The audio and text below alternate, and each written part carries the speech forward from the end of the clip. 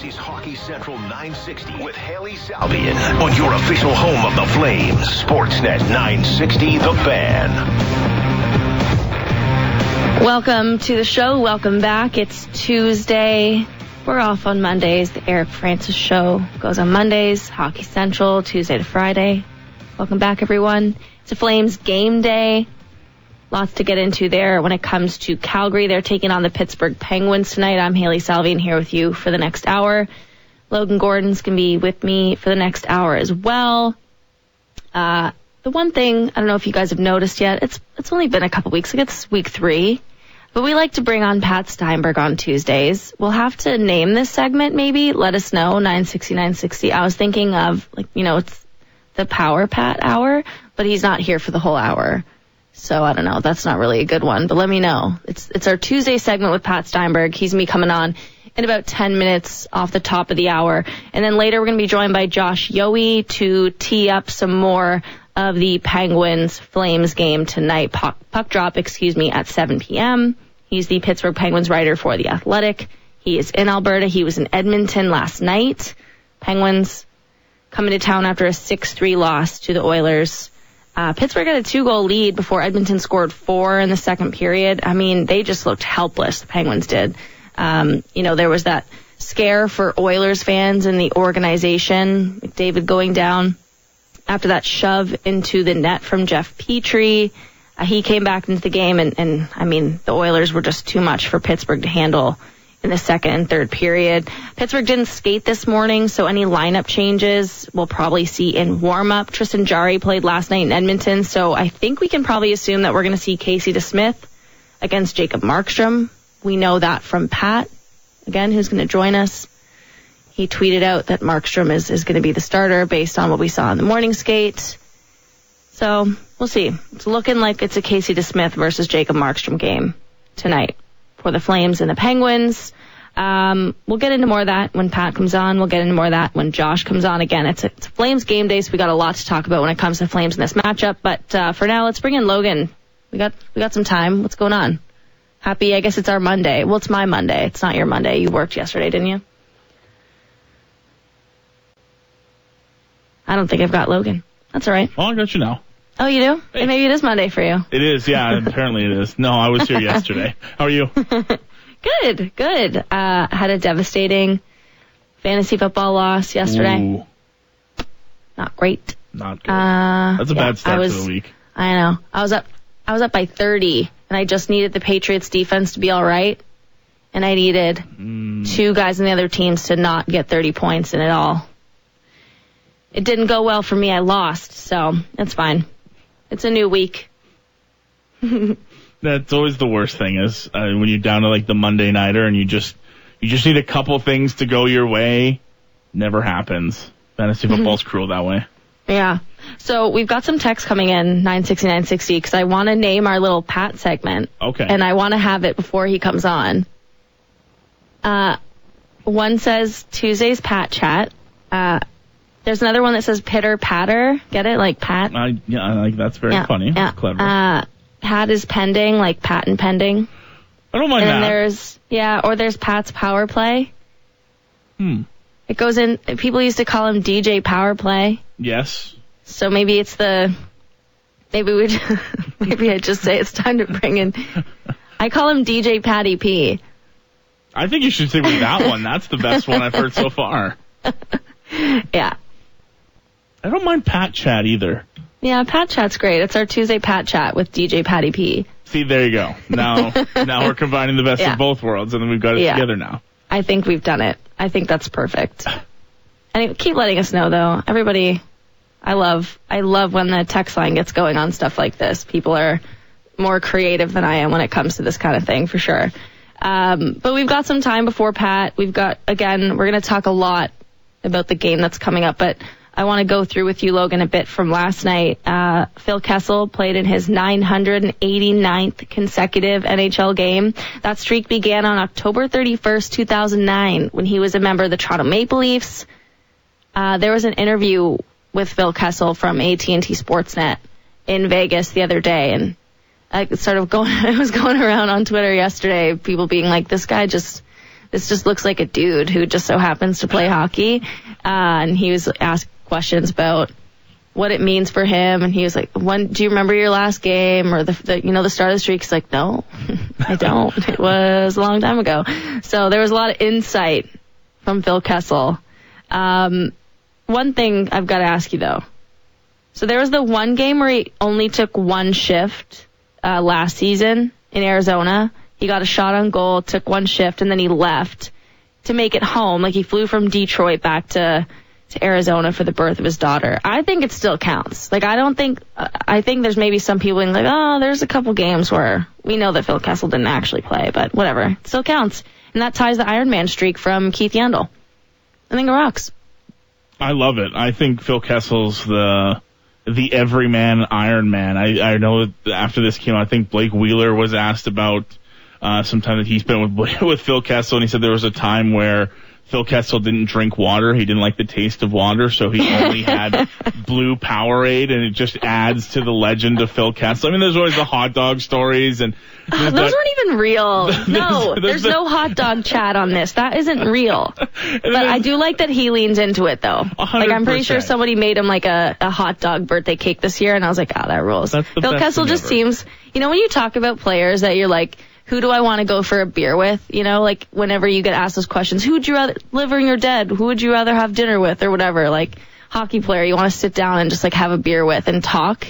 I feel like Phil Kessel is up there. I just want to talk to him for 10 minutes about, I don't even know. I just want to sit there and be like, hey, like, talk to me. I gotta get into your head. Because the water thing's hilarious. It's so good. And then there's I know there's that classic clip of, I think it's Claude Giroux, who's asking him about drinking a Pepsi before the game, and Phil just kind of blows it off. He's like, "Did you have a Pepsi?" And Claude's like, "No, I don't do that. I don't drink pop before games, man. Don't even start that." There's just something about Phil Kessel. He's hard to dislike. I know, even going back to Toronto when things weren't great for him, and he was kind of like the face of all the blame for everything going wrong with the Maple Leafs, and he had some back and forth. I mean, he still was a likable guy for the most part. I think even nowadays, the streak and everything just kind of adds to this legend. And I like that he's in Vegas now, and he was just sort of in Arizona for a couple of years doing his thing. But he's always been a good NHL, and I think he's one of those guys that's really easy to root for, Haley. Yeah, I think, there's so many stories on, like, the legends, the man that is Phil Kessel. I will say, being somebody who was living in Toronto during I guess I wasn't even living there yet. Gosh, it was that long ago. But I mean, I went to university in Toronto. I grew up in southwestern Ontario. I don't think a lot of Leafs fans loved Phil Kessel. I will say that. Yeah, fair. He could be super funny and whatever, and people will get mad about stuff over there. But I think it's interesting. I'm curious if we're going to see, once he breaks the streak or hits 1,000 games, will Vegas keep playing him as much? That's one question I have with Phil Kessel, because I know, we had the conversation about Vegas last week, and Kessel hasn't exactly been fitting in seamlessly. He's not, I wouldn't say he's not fitting in, because I'm sure the room likes him, and he's fitting in just fine in that regard. I'm not in the room, so I can't really speak to that, but I know we heard, he's not exactly the perfect top 6, top 9 winger that they were looking for. So I am curious, will the Golden Knights keep kind of playing him consistently once he kind of hits that landmark? But otherwise, I'm just happy for him. I like those stories. You're always, you root to see that. It's cool. It was nice. He almost scored his 400th goal. He did score his 400th goal, and then it was overturned from the coach's challenge from Sheldon Keefe. Lots of people are upset about that, You're a thief of joy. Why'd you do that, You guys lost anyways. You should have let Phil Kessel keep it, It only happened against Toronto, too. Yeah. Oh, yeah. Leafs are another conversation, probably for another day this week again, because we're going to bring Pat on in a moment here, and we've got lots of Flames talk. No pun intended, because that's the name of Pat's show. Leafs are 4-3 to start the season. They lost that game 3-1. It was another game where some of the post-game quotes were talking about how their habits and the way they played was unacceptable. not exactly the way that most people, prognosticators, would have expected the season to start for the Toronto Maple Leafs. I think my colleague Dom Lucian, I think he projected them to have like a 107-point season this year by his model. A lot of people had them going to the Stanley Cup. This is the year. Austin Matthews is going to score 70 or 60, whatever it may be. Like there was a lot of optimism around the Leafs, despite the fact that they were making a pretty big bet on two goalies who are, for all intents and purposes, reclamation projects. So it's a big bet on being a really good 5-on-5 team again, who can make life easier for goalies that haven't been proven to be number ones in the last couple seasons. So we'll see how things turn out in Toronto. They had a pretty slow start last year and ended up doing all right until it came to the postseason, but probably a chat for another day. Vancouver, they lose again. They have 2 points, but they don't have any wins. Not great. Last little piece of news before we bring Pat on to the Atlas Pizza Hotline. Patrick Laine is coming back. He's expected to play Tuesday night against the Arizona Coyotes. Pretty significant for the Columbus Blue Jackets for obvious reasons. They'll get to reunite their best goal scorer with their most dangerous passer, who needs no introduction in Calgary, and Johnny Gaudreau. The Leafs are 4-3. Columbus, not that far off. They're 3-4. It's a couple win difference, but you're just looking up and down the standings and it's early and you're seeing teams who you thought might be worse, might be better, kind of close to each other. So Columbus, 3-4 to start the year. I don't really know what to make of them yet. I don't know if people are, I don't know if they're going to be a playoff team. Maybe they need a couple years. Maybe they need a couple more big free agent signings. So we'll see what happens when it comes to the Leafs, Columbus Blue Jackets. Let's go to the Atlas Pizza Hotline. Pat Steinberg's here. Pat, this is the Tuesday Pat Chat with DJ Patty P. I named it before you came on. You did a really good job. I think that should stick, and you like that? You should definitely start marketing that. Although anybody who is a veteran of this radio medium and this radio station, DJ Power Play is more apt as opposed to DJ Patty P. But that's only I like DJ Patty P. Power Play was my actual DJ name when I did school dances and weddings. But Patty, they're equally as lame. So I'm fine with either. See, I wasn't sure if the DJ Power Play was something that just people talked about in the media room in Calgary. I was not aware that people on the radio knew about this. Oh yeah, it was. I get called that as much as I get called McLovin or my real name. So yeah. Oh yeah, that was. We had jerseys made up that we wore at school dances, and like when you'd start off a dance, you'd be like each person or you'd introduce the two DJs, and everybody just had the lamest names. And right. So DJ Power Play, that's what, because I was starting in sports, so I better make it sports oriented. It was a different time in my life. I love it. And now here you are on the Tuesday Pat Chat on Hockey Central. Among others. I'm so honored to be here. I'm so honored to be here, and I'm excited for the next 15 minutes of my life. Yes, that's great. Well, I know before you came on here, Flames morning skate. Looks like Jacob Markstrom's going to get the start. Didn't look like the lines were any different. What did you see this morning, and maybe what did you hear in the room?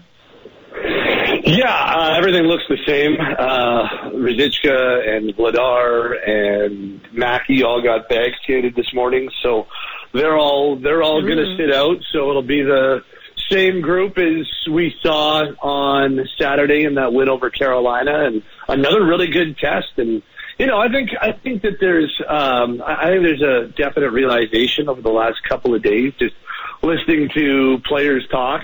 There's a definite realization that this team is happy to be where they are. They're completely fine with being 4-1. Like, they like their record. There's a lot of good things that they've done early on, but there's also a realization that they're not quite where they want to be, or there's still a long way to go, and especially in their 5-on-5 game. Like, if you go look, and I know this is something that you tracked all last year as well, but if you go take a look at where the Flames sit in a lot of the 5-on-5 that are important to them, they're not quite where we expect them to be. Like they're still a top 10 team in terms of 5-on-5 shot volume, but that's from number 3 to number 9, and they were at about 56% last year, and now they're sitting at about 52%, and they were one of the best high-danger scoring chances teams in terms of suppressing and also the ratio, and it also came to what they did generating. And right now they're just even at 50% in that regard. So I think that there's a lot of work that they want to do at 5-on-5, and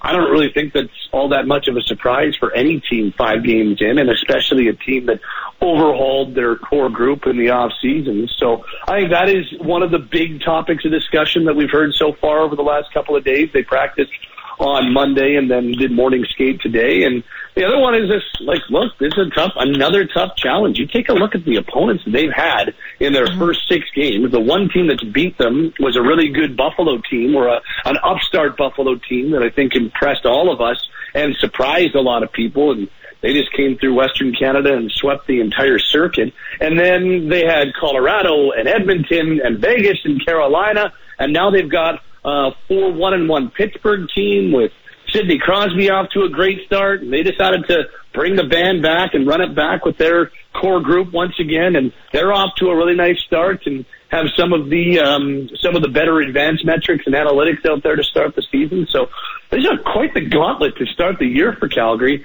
and it just keeps on coming on Saturday when they've got the Oilers again. So if you're looking to get some really good tests early, the Flames are getting them, and for the most part, even though they feel like there's lots of work to do with their 5-on-5 game, they've definitely passed the early season test for the first 5, and another one tonight against Pittsburgh that I'm really looking forward to, especially knowing what happened on Monday night when Pittsburgh got the doors blown off there in the final 40 minutes in a 6-3 loss to Edmonton. So it's got a lot of interesting wrinkles to it tonight. Yeah, and I think the point that you're making with, they've kind of passed all these tests, and they've done it at the same time with having things that they need to work on. And I think that's probably the biggest piece. And I don't think there's really anybody who's saying like, oh gosh, we're scraping for optimism in Calgary, because they are 4-1. But I think when you look at, the teams that they've beaten, the things that they've done already early in the season, considering how many new faces and how much they maybe have to do, like that's a good thing. Like, we're seeing a really good Flames team that could potentially get even better once we see them start playing, a consistent 5-on-5 game in a style that we got used to seeing last year. It takes some time for everyone to get on that page. It takes some time for everything to start clicking, and I know we haven't seen everything really start to gel at a high level up and down the lineup, but once it does, you can expect that they're going to be even better. I mean, one of the things last year, not just shot share, but their expected goal rate was always consistently one of the best in the league. They're actually giving up more in the defensive side than they are kind of pushing forward on offense. Like their expected goal rate is at about 48%, which means their teams are driving a bit more offense than the Flames are, and they're still 4-1. So you can expect that once things really start to click, you're going to see an even leveled up version if all things go well. I think that's a good thing early in the season. Absolutely, and when you look at the way Jacob Markstrom has played for the majority of his 4 starts so far, I mean, he has not been at the level we know he's capable of. He's not been at the level that he expects of himself or the Flames expect of him. And I'm quite confident that he's going to get there at some point. And I think Saturday's final 40 minutes or so, 45 minutes or so against the Hurricanes was a nice step forward for Jacob as he really shut the door. And we've yet to see some of the really interesting potential combinations click at 100%. I'm thinking of Uyghur and Tanev. They continue to get used to one another, and Tanev continues to get used to playing with a right shot on his left side, and Uyghur continues to learn all of what goes into being a part of this team as opposed to Florida. And then, the one that's been talked about the most is the Lindholm line with Huberdeau and Toffoli, and there's still lots of growing to do, lots of improving to do there, and they still need things because to this point they've been fairly ineffective at 5-on-5, and I don't expect that to be something that carries on for all that much longer. So when this, I think that but I think there was a definite understanding or potential thought that this could take a little bit of time to find their legs, or for this group as a whole to maybe fully get into the swing of things with so much overhaul at so many important positions. And so the fact that they're 4-1 and still trying to kind of hit full stride and start firing on all cylinders, I think it's a positive that, you can absolutely look at them and say, well, they found ways to win some games. They've locked games down and other. Like, there's been far more positive, even though there's things to work on, there's far more positives than negatives to start this season for Calgary. And I think that it's easier to kind of point to certain things that need to get better when they do have 8 of a possible 10 points of the season, and they have found ways to win. Because I think even from a coaching perspective, and Blake Coleman even said this on Monday, like, it's easier to learn from wins, and it's probably a little bit more fun to learn from wins and start to work on things after wins, as opposed to if these things were all the case and all the things we said were true and they were 1-4, I think it'd be a whole lot of a different conversation. So they're a good team. That's the one thing that I've said all along, is that, okay, it might take a little bit of time for them to hit stride, or even in the conversation about, do they have the ideal lineup? Are they missing a potential middle six winger right now? And, do they have to go and get one? And my feel all along has been that, well, I don't think you have to go and do anything right now.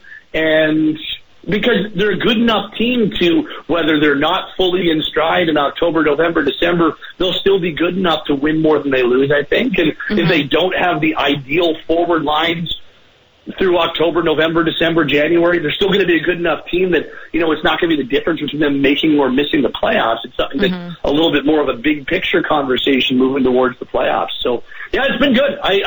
I don't have a whole lot of complaints about the start of the season, and any of the nitpicking that you're hearing right now is all because you got to find something to talk about, because it's been largely a successful start to the year. Yeah. It's a long season. They've got time to figure those things out, and they are still getting points while they do so. So I think when you say that those nitpickings, because we got something to talk about, I mean, those are just that. It's nitpicks. I think one of the most frequent ones we've seen outside of maybe questions around the top line, and we talked about that last week, and I don't want to make that the weekly part of the Pat chat is what's going on with the top line. But the other one's been Jacob Markstrom. You mentioned it there. I agree. I thought he had a good final 40 against Carolina. Yeah, he led in the first couple, but then he locked it down. He gave his team a chance to come back and seal the win. We do have to acknowledge, though, that, there was a deficit, and we've seen some maybe uncharacteristic goals against from Markstrom. I think the one against Vegas comes to mind, that opening goal from William Carrier. Where do you stand on this? With all that said, I am not concerned. I think we saw, we've seen the track record that Jacob Markstrom has, but where do you land on what you've seen from Markstrom early? Is there any concern, or are you just, yeah, whatever, he'll figure it out? I'm far more on the latter on that one. I don't think that you can do what he has done the last 4 or 5 seasons, going back to his final 3 years in Vancouver and his first 2 seasons as a member of the Flames. I don't think you can look at the body of work over the last half decade and then be like, no, you know what? I think it's gone. I think he's lost it. Look, I get it. I really do, because back half of last season, especially the series against Edmonton, that's fresh in a lot of people's minds. And then the preseason wasn't great. And then the start to the regular season, there's been some uncharacteristic goals let in. Like, I get it, and I understand why it can be somewhat easy to kind of lump it all together. I really do understand. But in saying all that, I think he's too good a goaltender to not figure it out. And I think he's going to. And I think a part of the reason why you're seeing him get as many starts here as he's gotten over the last little bit, including this one against Pittsburgh, is because, and Darryl Sutter has come right out and said it, like they feel like they need to get him games. And I know that they've also said that they want to get Dan Vladar 1 start a week, or I think it'll end up being an average of one start a week when it comes to Dan Vladar at the end of the season would be the goal.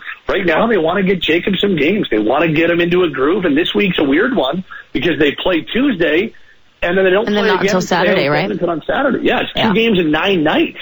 So that's kind of hard to get into a rhythm. So do you want to have Markstrom sitting for a week? I don't know. Probably not. So yeah, there's a lot of things at work, but I really do believe Markstrom is going to figure it out, and I believe that what we saw Saturday is a nice step forward in that regard. And he holds himself to too high a standard, and he cares too much about what he's doing for the team. I can't see it being a year where, all of a sudden we're talking about him not being the number one guy. There's still, as much as I think the Vladar contract is awesome, and as much as I think that Vladar's got a chance to turn this down the road into a true tandem, I don't think we're there yet. Right now, it's still, in my eyes, very much a 1-2 situation, and I think we're still probably talking about 55 to 60 starts at the end of the year for Jacob, and I think that right now it's very much about getting him into a groove and seeing if he can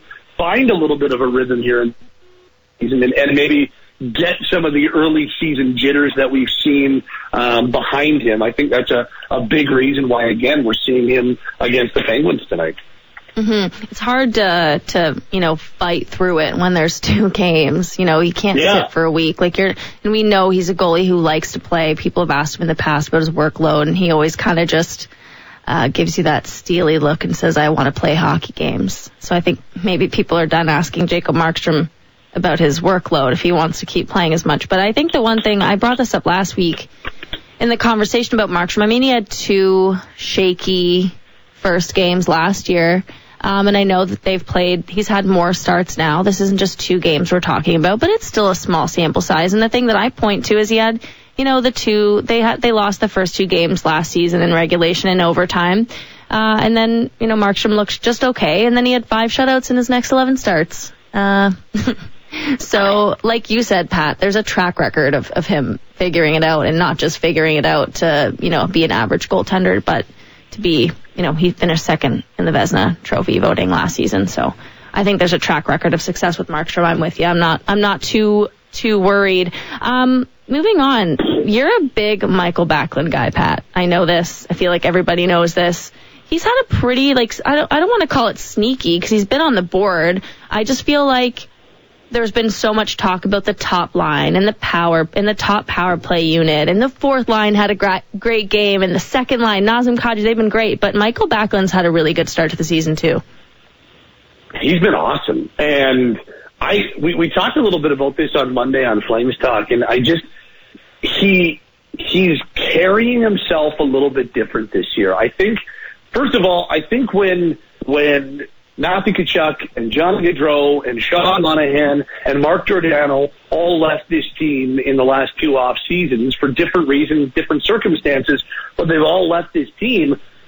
He's turned into the not de facto, he is the longest serving and has been the longest serving member of this team for a while, but he's also kind of turned into the last holdover from the original new core going back to 2014, 2015 when, this team first started to be relevant again under Brad Treliving. He's the last guy, and I think he's taken on a lot more ownership of what that means. I think that he has really started to take more ownership of his role inside that dressing room, what he means to this team on and off the ice, and I think he's also just a little bit more or a lot more self-assured about what he means to this team and what he is as an NHLer. And I think that confidence, that self-assurance, he's carrying himself a little bit differently on and off the ice.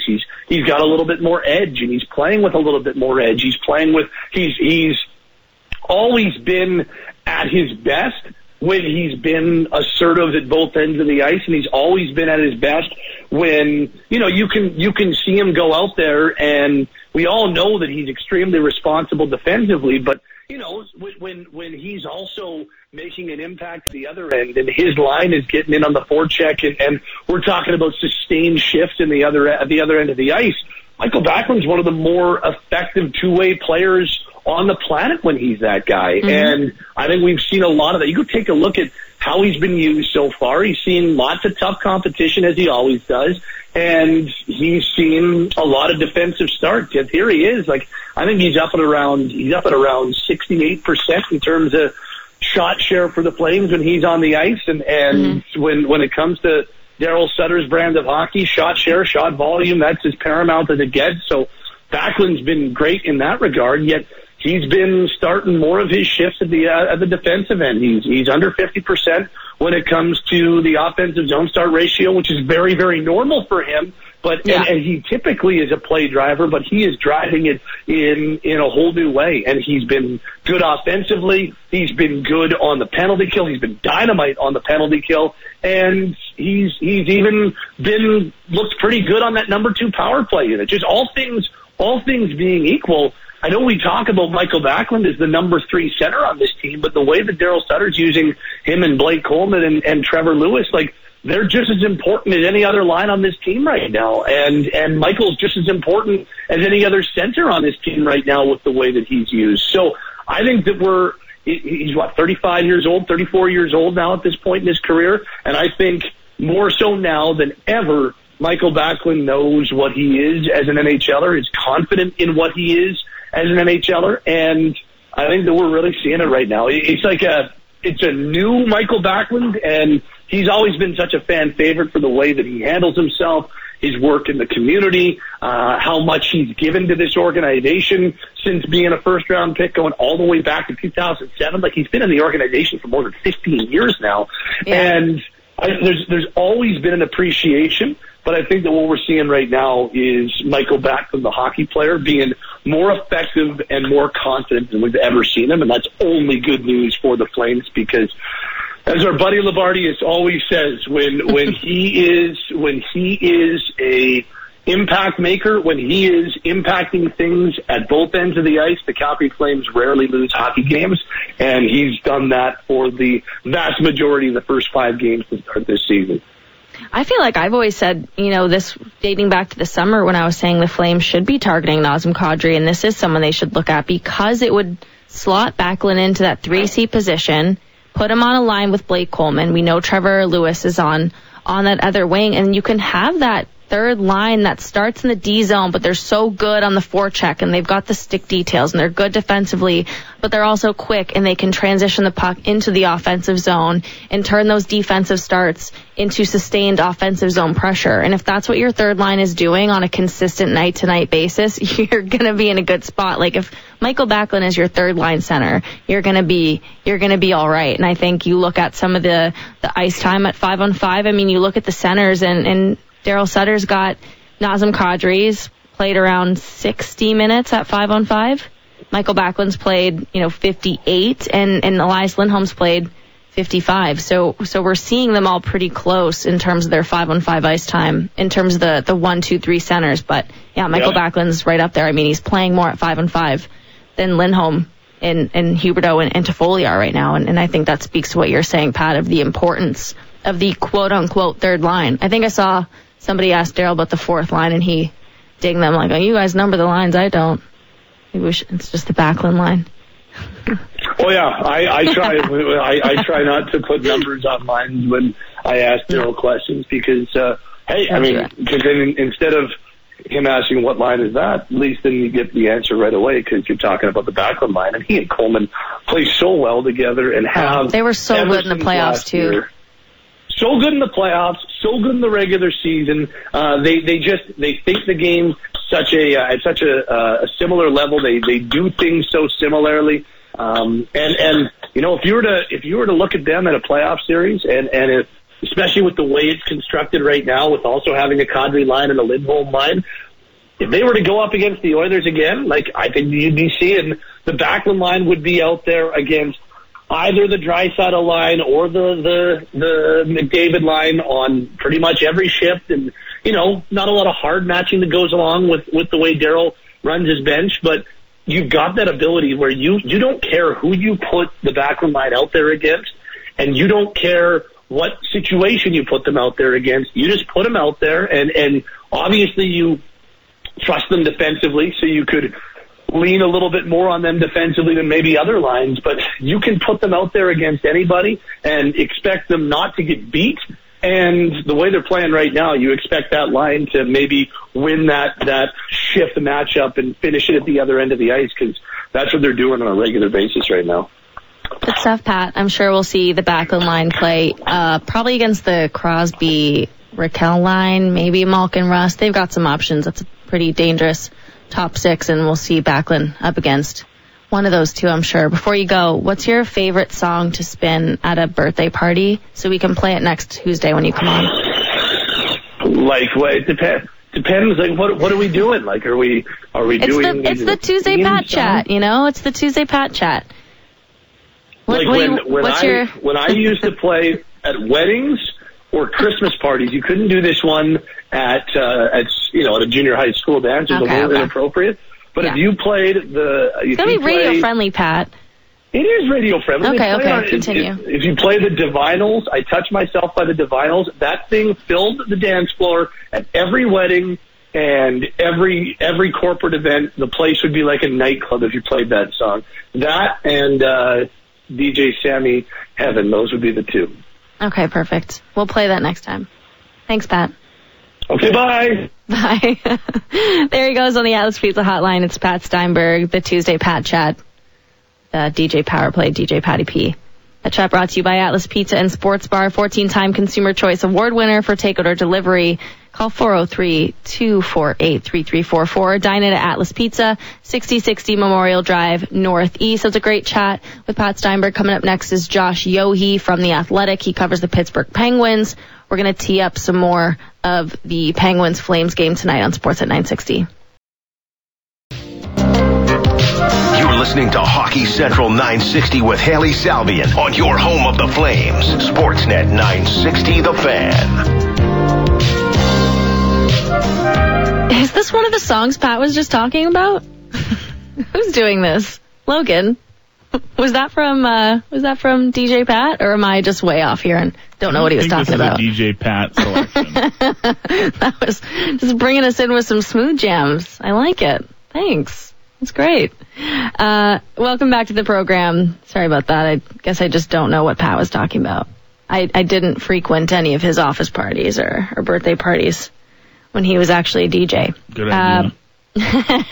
But it's Hockey Central, bottom of the hour here. Let's go back to the Atlas Pizza hotline. It's a Flames game day. We're teeing up Calgary, Pittsburgh. So let's bring in Josh Yohe. He's the Pittsburgh Penguins, one of the Pittsburgh Penguins beat writers at The Athletic. I think I've told Josh this before, but I actually subscribed to The Athletic to read your stories about the Penguins, because I was a Penguins fan when I was younger.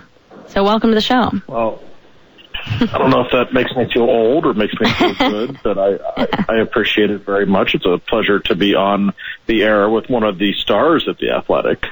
Oh, so don't say that. I'm thrilled to be here, and I found a very nice, quiet spot in Calgary International, so I can hear you. It's very exciting. Ah, perfect. Welcome. How is you flew over from Edmonton to Calgary. This is not your first time here, obviously, though, but welcome. Well, I'm a Calgary person, so I'm always happy to get out of Edmonton and always happy to be in Calgary. I saw some snow. I don't care. I like it here much better. I'm sure listeners will appreciate that, and I'm with you. Calgary's awesome. Before we get into maybe the game last night and some of the matchup coming up between the Flames and the Penguins, I've got to ask you, because you did a lot about this in the summer, and it was a pretty wild offseason for the Penguins. I thought it ended up being a pretty good offseason for the Penguins when you consider some of the pieces that stuck around, some of the ones they added, etc. But my question for you, Josh, is was there a time this summer where you legitimately thought that this was it? Like, Malkin's gone, they can't bring back Chris Letang, like it's done, the big three is over? Well, Malkin in particular, I certainly had some reservations about whether or not he was ever coming back. It was pretty clear to me early in the off season that Chris Letang was more of a priority, and I think he was. They got him signed, and that was our first day of the draft, in fact, in Montreal. And for those next few days, I kept hearing the Penguins and Malkin aren't really very close to a deal. Then we heard Malkin got really irritated a couple of days before free agency and told the Penguins, you know what, if you're not going to give me 4 years, I'm gone. Mm-hmm. So there was probably about a 72-hour window there when I would have told you it was 50-50 at best that he was coming back. But then all of a sudden, one thing led to another, and the deal got done. And from what I have been told many times, Sidney Crosby certainly played a role. And he wasn't sitting there at the negotiating table, but he let Ron Hextall know, like, hey, I want to finish my career with this guy. I don't want him playing in another uniform. And I think that played a really big role in how things went down. Mm-hmm. I think the moment for me where I was like, oh boy, was when they brought back Rickard Rakell, and I wondered, like, oh gosh, how's the cap situation going to work with that? Did they just give Malkin's money to him? And we know that's obviously not the way that it worked out. I think it's been a pretty good start to the season for the Pittsburgh Penguins. They're 4-1-1. Last night didn't go great. I thought the second period, the Oilers just became too much to handle. And I read your story from last night as well. It seemed like they were trying to play the run and gun game, that when you do that against the Oilers, you're probably going to get burned. But so far, so good. You've got the big three. Everyone wonders, is the age curve ever going to hit the Penguins? But so far, so good. What's clicking in Pittsburgh so far? Yeah, they've been good. And you're right. Last night, what happened, this still happens with the Penguins. They forget that they're in their mid-30s and not their mid-20s because, a decade ago, that's how they played. And they welcomed teams to try to beat them 7-6 because you couldn't do it back then. Penguins are still a really good team, but they're not really built to play up and down like that. And nobody's built like Edmonton in that regard. You don't want to play that kind of game with them. But the Penguins often just can't help themselves when they see the Oilers. They almost take it as a challenge to their manhood, I think. Like, all right, we're going to beat you 7-6. We still got it. And you're just not going to beat them that way. Right. But in general, it has been a very good start to the season. Sidney Crosby has 11 points in 6 games. He looks like he's always looked. He never changes. I watched him the first day of training camp. I was like, God, every year he looks the exact same. I don't know how he does it. He's leading the way. He's been their best player by far, as you would expect. But really, everybody's been good. All the old guys, if you will, are off to a fairly good start. And when I talk about the Penguins' success, it's so easy to talk about the big three, and obviously they're a huge part of it. But I go back to 2 other people as well. I really think Mike Sullivan is one of the best coaches in hockey, and he has these guys prepared every night. And Tristan Jarry, who you're probably not going to see tonight, I would guess Casey DeSmith will likely start against the Flames. Jarry has been awesome to start the season. Maybe not great last night, but he got bombarded. He's really been outstanding to start the year. Mm-hmm. That was kind of one of the questions I was going to ask you about Jarry, because I know, maybe last year heading into the season, it was kind of like, it doesn't matter. I don't care what I see from Tristan Jarry in the regular season. Show me what you can do in the playoffs. Are we kind of over that now? Everyone's kind of like, yeah, he's the number one. Like, he's good. He's our guy. He's got the crease. Yeah, I think so. And he still does need to prove he can do it in the playoffs. I mean, he absolutely imploded against the Islanders 2 years ago. That's just the way it is. And last year he came back and played Game 7 against the Rangers. But, man, that's a heck of a spot. And he was still clearly hurt. He shouldn't have been playing that night as it was. So I don't think anybody holds that against him. But I think the thinking in Pittsburgh at this point is like, you know what, this guy's probably a top 10 goalie now. He's 27. He's just coming into his prime. And, oh, by the way, he's an unrestricted free agent at the end of this season. The Penguins typically do not, talk contracts in the middle of seasons with players, but I've been told that he is an exception, and they want to get something done with him at some point during the regular season here, and I suspect they will. That there's only so many good goalies out there, Haley. I feel like there's a little bit of a goalie shortage right now compared to maybe 5 or 10 years ago, and the Penguins have a young one they really like, so I think they're going to lock him up at some point. Well, and I wonder if they look at how the goalie carousel's been going so far this season and being like, I don't know if I want to hop on there, because not all these changes are working out very well. Oh, I don't think there's any question. I mean, listen, if you're a team that has a goalie you like in his 20s, this is a really good time to lock him up, right? I mean, look around the league. There's so much uncertainty with new goalies in new places, and I'm sure some of those guys will get things straightened out. But, yeah, it's just one of those positions. If you got a guy you really like, you stick with him. And Ron Hextall, the Penguins GM, he's a former goalie, so he definitely has a different kind of eye toward goaltenders, I think. Mm-hmm. And, boy, he really likes him. I mean, he just has kind of an unshakable confidence with Jarry every time you talk with him about him, so I don't think he's going anywhere anytime soon. You talked about Crosby and Jari and obviously Mike Sullivan, probably one of the best coaches I'm always surprised when he doesn't get as much attention when we're talking about the Jack Adams every year. I know Darryl Sutter won it last year, and I do agree that he should have, but boy, some of the injury problems that Mike Sullivan has kept that team afloat for, and he hasn't really got that kind of recognition when it comes to Coach of the Year is wild to me. No, I completely agree with you. And I also think it's why Crystal Tang's never been a Norris finalist, which sounds crazy when you think about it. But I think so many people look at the Penguins and say, well, they have Crosby and Malkin, two generational players, two future Hall of Famers. How hard is it to coach that team? Well, it's not easy to coach that team, I assure you. Ask Mike Johnson. Ask Dan Bilesman in the end. Yeah. Ask Michael Therrien when he was in Pittsburgh 15 years ago. Like, yeah, you want to have great players, but they come with egos. They come with certain ways they think the game should be played. It's not always easy to coach guys like that. And Mike Sullivan figured it out immediately. And all good coaches have to be good communicators to some extent. He's different. I was talking with Jake Gensel a few weeks ago. He said, Sully always uses the right words. I said, right, he sounds like a school teacher or something. And Gensel said, yeah. He said, sometimes he uses words like we're just hockey players, so we don't always know what they mean. So we'll actually Google words that he uses. And then we're like, wow, that was the perfect word. He always uses the right word. I'm like, yeah, he just knows how to communicate in a different kind of way. And I'm telling you, the big names on the Penguins roster have so much respect for him. They've flat out have told me we don't want to play for anyone else the rest of our career. He's the guy. Speaking of Gensel, is he on the road trip? Or could he rejoin the lineup? Is there any kind of update on his status? He is on the trip. Okay. I would think it's unlikely he plays tonight in Calgary, although he has not been officially ruled out. Mm-hmm. Maybe we see him in Vancouver or Seattle later in the trip. Against Los Angeles last week, he took kind of a dirty hit from Brendan Lemieux. He hit him up high after the whistle had blown and a delayed penalty.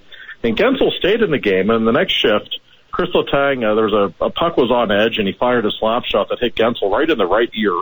And I saw his ear in the press box in Edmonton last night. It looked like it had been through a meat grinder. It did not look pretty at all. Yeah, so he's dealing with that. He skated the last 2 days, Haley, so it's not impossible that he would play tonight. My guess is they might want to get him a practice in Vancouver a couple of days before he comes back, but I don't think we're looking at a long-term thing at least. I guess last one for you, Josh, before I let you go. Only got a couple minutes left on the show. You talked about what the Penguins maybe did wrong against Edmonton. They kind of tried to play their game. When you're talking about when the Penguins look good and they're winning hockey games, like what does that look like? What's the system that the Penguins are going to bring to Calgary to try to beat the Calgary Flames tonight? Well, first of all, the Flames gave them a lot of trouble last year. They just physically manhandled them a little bit, but so it's going to be a tough one for the Penguins playing back-to-back. But this is going to sound kind of strange because we talk about the Penguins and their offensive ability and all the skill they still have.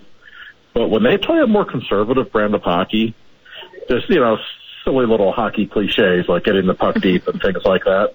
That's really when they're at their best. Mike Sullivan's belief is if they just take care of things defensively and are smart with the puck, they're so gifted, they're still going to score 3 or 4 goals a night. Mm-hmm. But when they start taking chances and trying to stick handle their way around everybody, that's where they get into trouble. So that's what you watch against them, and against Calgary especially. A good team like Calgary, they have to play kind of a simple game and get pucks deep and go to work. If they try to do the Harlem Globetrotters stuff against good teams, it just doesn't work. And they still have that in their DNA a little bit.